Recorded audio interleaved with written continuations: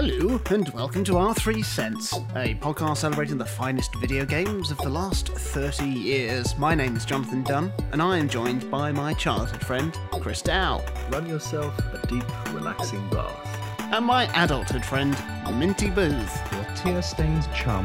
And we are discussing our all-time top 100 video games. And this week we have our number 89s.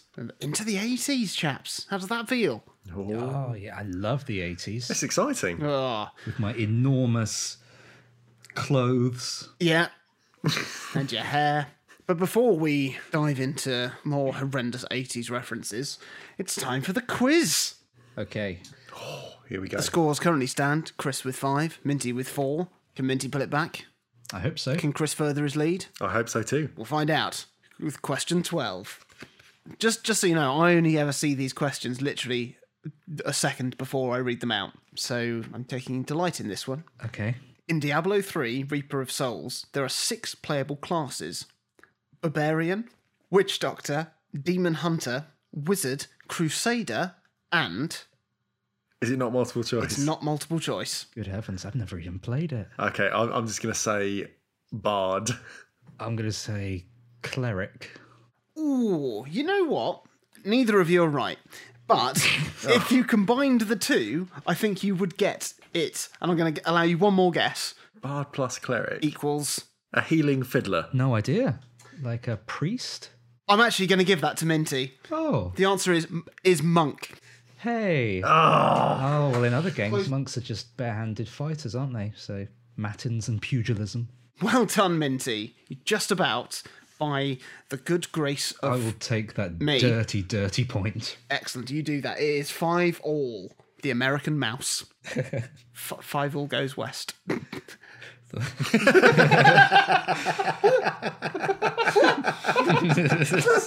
Brilliant. Before we move on to the rankings, guys, what have we been playing this week? Chris? This week, I have been playing a game on the PlayStation Vita called Stay, and I think it's also on the Switch. I think it's also on mobile. It's kind of had a few releases. But basically, it's a narrative game, like almost like a visual novel with some puzzle elements as well. The basic story is that you are just connected to someone who on the other end of a PC who is in a situation where they find themselves in a room that they can't escape from, and you're basically trying to just talk them through that experience. I'm enjoying it so far. It's kind of, the writing is not amazing, which is obviously slightly problematic because it is a game about the writing and the narrative, essentially. Yeah. But I quite like the way it's presented. Just little things like when the person's typing, you have to kind of like wait for the messages to come up. Sometimes they'll misspell something and then correct it with like a little asterisk afterwards.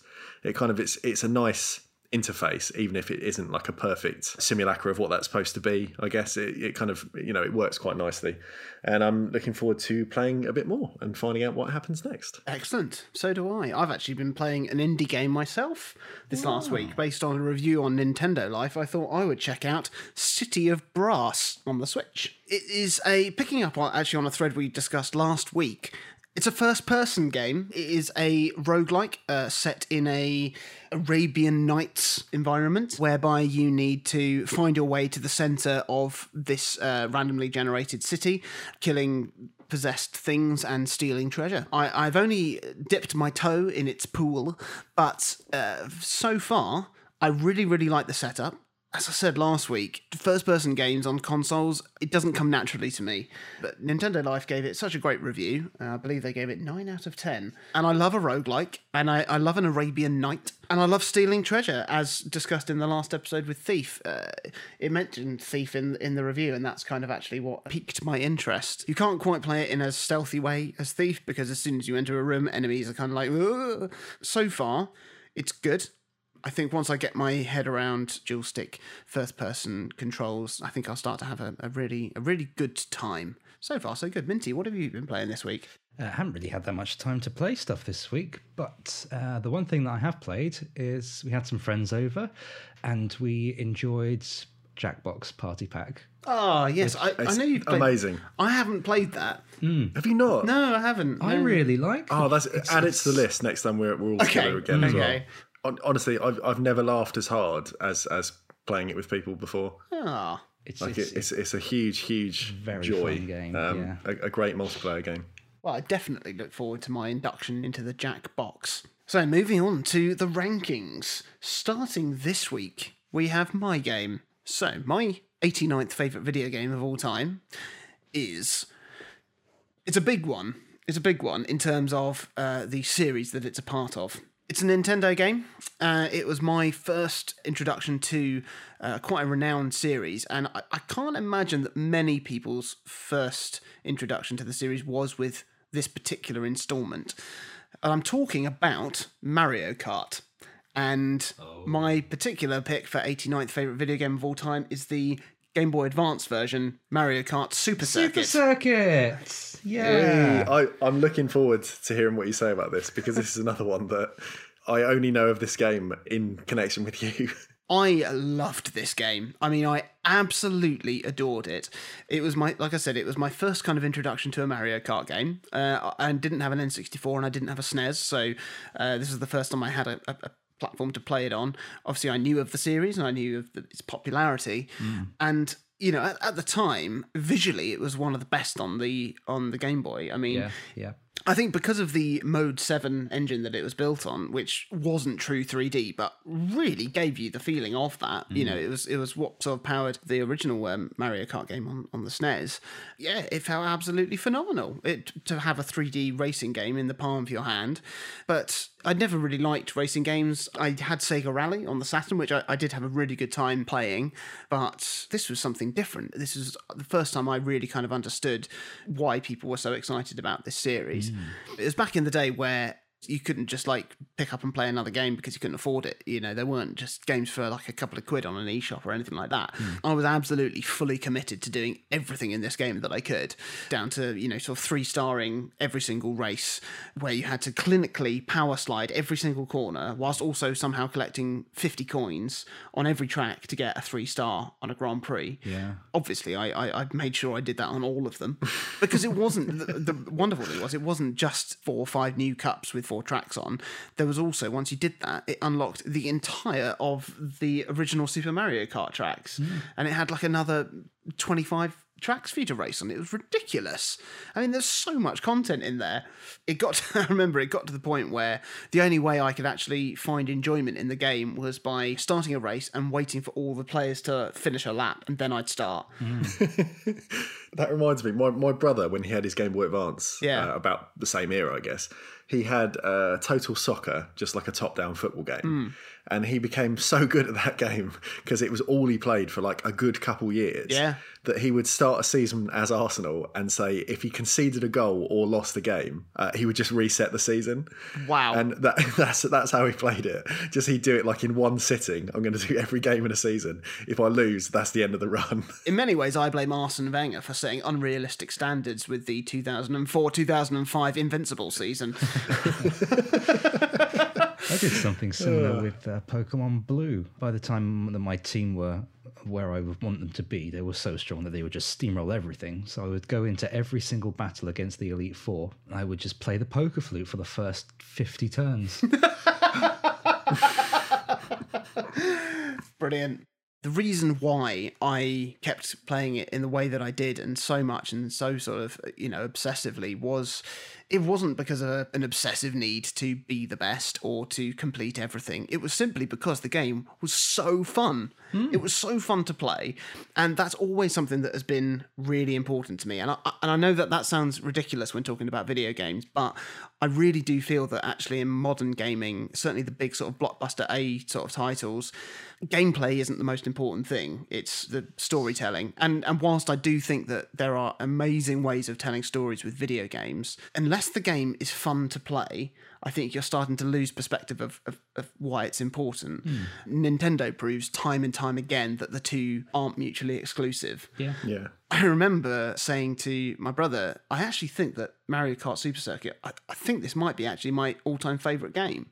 And he was just like, no, it can't be. It can't be, because, you know, it's just a Mario Kart. Like, you know, what about an RPG, like a proper big game? Why isn't, you know, surely not. Yeah. And I was like, well, I don't know. It's just, this is the game that I find the most fun. The reason why it's so low on the list is because simply just how good the Mario Kart series has got since then. Yeah. And I remember when I got Mario Kart DS, obviously that was, you know, proper 3D, and it was fantastic. But at the same time, because of that sort of rose-tinted memory of previous Mario Kart game, I thought, hey, I'm sure I'm sure the other one sort of, still sort of holds up. I thought, I'll have a little go at that again. That'll be nice. And I plugged it in, and I could not play it. I absolutely could. For a start, it was running at about like 12 frames per second. Next to the DS's probably only 30 or something. But it was entirely unplayable. And the graphics were so pixelated and so... it was mad, because this was a game that I was blown away by graphically and gameplay-wise time and time again.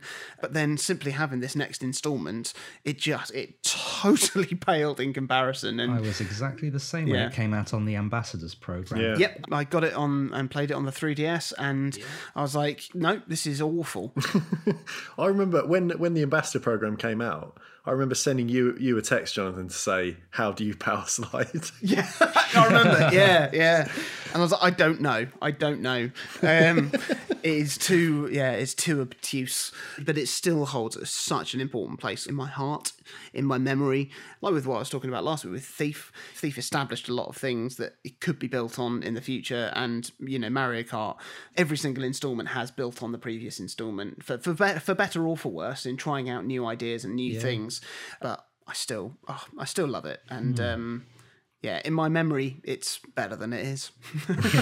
Giving nothing away, I would go so far as to say it's the first good Mario Kart. I would agree. I have tried playing Mario Kart 64 many times since, and I don't like it. Ooh. Yeah, that's probably, it is contentious. I'm fully aware of the consequences of my actions. Yeah. I didn't have an N64, so I don't have the personal sort of connections to some of these games. But something like GoldenEye, trying to play something like that, because I didn't play like these games until it was a generation on. It doesn't hold up because and it doesn't control well. And Mario Kart 64, it feels very sparse. It feels very bare.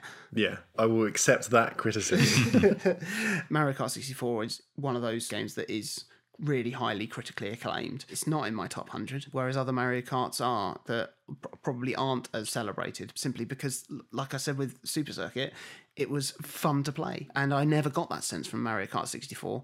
Granted, I didn't play it cooperative, couch, split screen, and that is why it was fun. Yeah, that was why it was fun. And same with GoldenEye. I never had that experience. I could only come to it with fresh eyes. It didn't hold up for me. But Super Circuit, for what it was brilliant.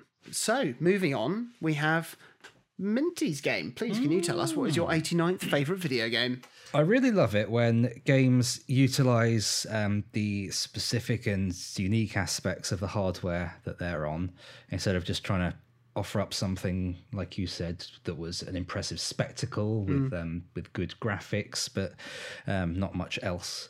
And in the case of the Nintendo DS, I really liked it when games didn't just plop a map on the bottom screen. So when Square Enix rocks up with this game that has you fighting the same battle twice simultaneously with two different control schemes, you're left thinking, holy balls, this is overwhelming, and it's bloody great. So the world ends with you. The world ends with me. Yeah. The world ends with Jonathan A. Dunn.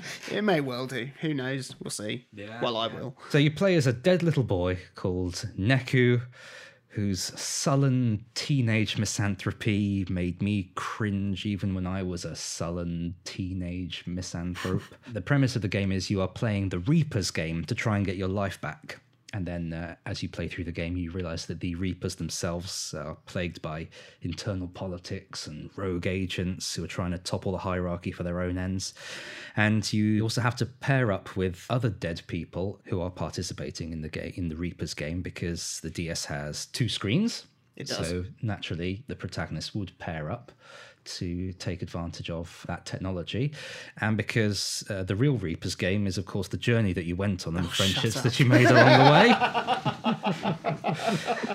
way. Each player's entry fee was, as well as their own life, the one thing that they valued the most, which sort of gave you a nice little insight into their character, another facet of character development, which was welcome.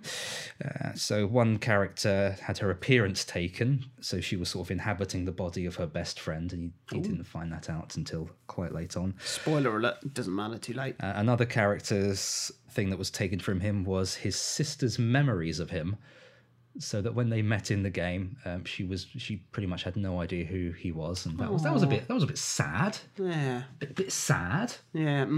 I really like the premise of the game, and I really like the combat system as well. You would use badges to fight with, and you could have up to 6 badges, and each one would give you a different power. One would give you telekinesis, one would give you the ability to summon a great big icicle, which you could give people a poke with. And there were loads to collect and power up and evolve, and part of the joy was finding new combinations and taking real control of a playstyle that worked for you, as opposed to just finding the one that was like, you know, the game winner, the OP one. And at the same time, you'd also be controlling your partner on the top screen, using either the D-pad or those 4 buttons on the other side. And as you sort of hit the enemies with your partner character, you'd build up like a combo meter, and then you could unleash like a big, powerful sync attack. It was a bit hard to manage at times because obviously one screen and another screen, and your eyes aren't positioned to deal with both at the same time, really, or at least mine weren't. And you also had equipment in the form of teenage fashion and hip Shibuya eateries. Wow. So fashion trends in particular parts of town would determine how much of a boost those items of clothing would give you. And you could eat things like ice cream, which will give you a permanent 2 HP boost. Like a light Super Circuit, very generous in the amount of post-game content as well, because you would complete the game and then you'd be able to go back and complete secret missions, which would give you like a diary of one of the high-ranking Reapers, which were full of rich lore exploring the Reapers game. And there was even a separate secret chapter, once you got all of those, set in an alternate universe where instead of like battling and killing monsters, you basically did like spinning tops with your badges. And I'm thinking about it, that was actually really fun as well for a throwaway minigame. The only thing stopping me from getting Final Remix on the Switch is the overwhelming fear that Neku's general character might make me cringe so hard that I break my neck. I can attest, because I bought it on the Switch recently. Yeah. And having not played it on the DS, the characterization of Neku is horrible to sit through now as like a 32 or almost 32-year-old man. And also, like what you were saying about the control scheme, the Switch destroys any of that uniqueness the original game had, like really, really badly. And I've been wanting to play this for years and got really excited when I saw it was getting this port. Likewise. And picked it up, and at least at the moment, like a few hours in, I can't recommend it. Because all the good things you explain about kind of how it works with the hardware. Yeah. The options you have for playing on the Switch is either, if you play it handheld, you use the touchscreen, but your partner character is still kind of AI controlled. Or if you play it docked, you have to use a Joy-Con to physically use like a pointer to drag your character around the screen. That sounds very... It's not good. It's not good, Square Enix. There we go. The World Ends With You Final Remix, apparently. Yeah. Just as a general thing, I really hate it when characters adopt that kind of don't care attitude and completely shut down any conversation or narrative, because I'm interested in these characters and the people that we meet. Even if you aren't, I want to hear about them. Don't be so selfish. Don't be so selfish. You don't even exist. Yeah. You know what I mean? I know, yeah. Oh, boy. Absolutely. Oh, I've made myself cross now. I'm sorry. There we go. The original The World Ends With You, my number 89 game. Fantastic. Thank you very much. Finally, we have Chris's entry. Chris Dow, please can you tell us what is your 89th favourite video game of all time? We're going to 1996. Ooh, and okay. we are playing a fighting game that is, you could say there's elements of it that's like Smash Brothers before that was a thing. Not because of it being kind of like an arena brawler, but because it's a varied crossover fighting game done before almost anyone else was kind of jumping in on this trend. The game is Fighters Megamix for the Sega Saturn. Oh my goodness, I never played this. This was the mix of Virtua Fighter 2 and Fighting Vipers, is that right? It was, yeah, as well as other things, which I will come on to in a minute. Oh, fantastic. But it came out within a couple months of X-Men versus Street Fighter, the first Capcom game that kind of like merged franchises. That was a game that I always wanted to have. It's really good. But Fighters Megamix, Sega went much further. because they mixed, like you said, the two sort of fighting franchises they were supporting at the time in the arcade with Fighting Vipers and Virtua Fighter. But they also chucked in characters from Virtua Fighter Kids. They chucked in characters from Virtua Cop. They chucked in characters from the awful arcade exclusive Sonic the Fighters. Oh, geez, yeah. They chucked in obscure Japanese only characters from a game called Rent a Hero. Gosh, I had no idea. And as a real surprise, one of the last unlockables is the car from Daytona USA. Oh, you know what? I do remember. I remember seeing that discussed in Sega Saturn magazine. That's, I mean, absolutely ridiculous. It's amazing. And I mean, what I really love is because at the time, like I said, there wasn't a precedent in the 90s for that sort of far-reaching crossover. Yeah. Like we think about it in terms of now, we've got like, you know, the Marvel Cinematic Universe as an example is so now like ubiquitous that you've got all these television series, all these films, all this stuff that's like cross-media, all these characters that are in some way connected. You're expected to have this big web of kind of, you know, knowledge of what's going on. Yeah. And even in games, like we say, like Smash Bros now represents about 50 different franchises. Sure. You've got kind of like indie games like Brawl Out that did something similar that included like Yooka-Laylee and some other ones, or, you know, a lot of games that are just appearing in each other's games. Yeah. And that wasn't a thing really back then. Like the only thing I can really remember is certain games would have kind of like a nod to other characters or other series. So thinking back to Pugsy that I talked about, you know, weeks ago now, there was an Easter egg in Pugsy where a whole stage was themed around a different Mega Drive game called Wiz and Liz. Okay. And vice versa in Wiz and Liz, there was like a Pugsy Easter egg, and it's because it was the same publisher, and I think the development teams were mates or something. But this kind of like shared universe stuff that Fighters Megamix was kind of doing was pretty much unheard of. And it meant that, you know, you could have matchups eventually once you unlocked all your characters. Janet from Virtua Cop, with like a gun in hand, being then the only character in the game that can actually shoot at range or attack from a distance. You could have her fighting against the Hornet car from Daytona USA. Wonderful. Like I said, which is just the car arched up on its back wheels. All of its kind of like grunts and things when it's fighting is just engine noises instead of, you know, usual people. Or you could have a matchup that was like, say, Akira, the sort of poster boy for Virtua Fighter, fighting against a huge palm tree, like a literal anthropomorphic version of the development team's logo, like AMT, the logo was a palm tree. Gosh. It's such a stupid game. But because of that, I enjoy it far more than Virtua Fighter 2, which is a much more balanced game. Yeah. And far more than Fighting Vipers, which was kind of, a decent fighting game, but it didn't really have enough character of its own. It's just, it's a big old laugh. Yeah, yeah. It's not as clinical as Street Fighter. It wasn't obviously gory like Mortal Kombat. So its own hook was just, I don't know, that it was stupid. Yeah. Apparently it was announced like about a month before release, so it had like no lead up at all. And when the game did come out, it was meant to just be like a celebration of these franchises for kind of super Sega Saturn fans. Like it never had an arcade port. It was just, it really felt like they were just saying, here you go, just have fun with it. So that wraps it up for another week. Fantastic selection of games once again. We had Mario Kart Super Circuit. We had The World Ends With You. And we had the imitable Fighters Megamix. If you've enjoyed this episode, or indeed any of the other episodes, please do leave us a review, 5 stars preferable, and share it with your friends. Tell people that you're enjoying it.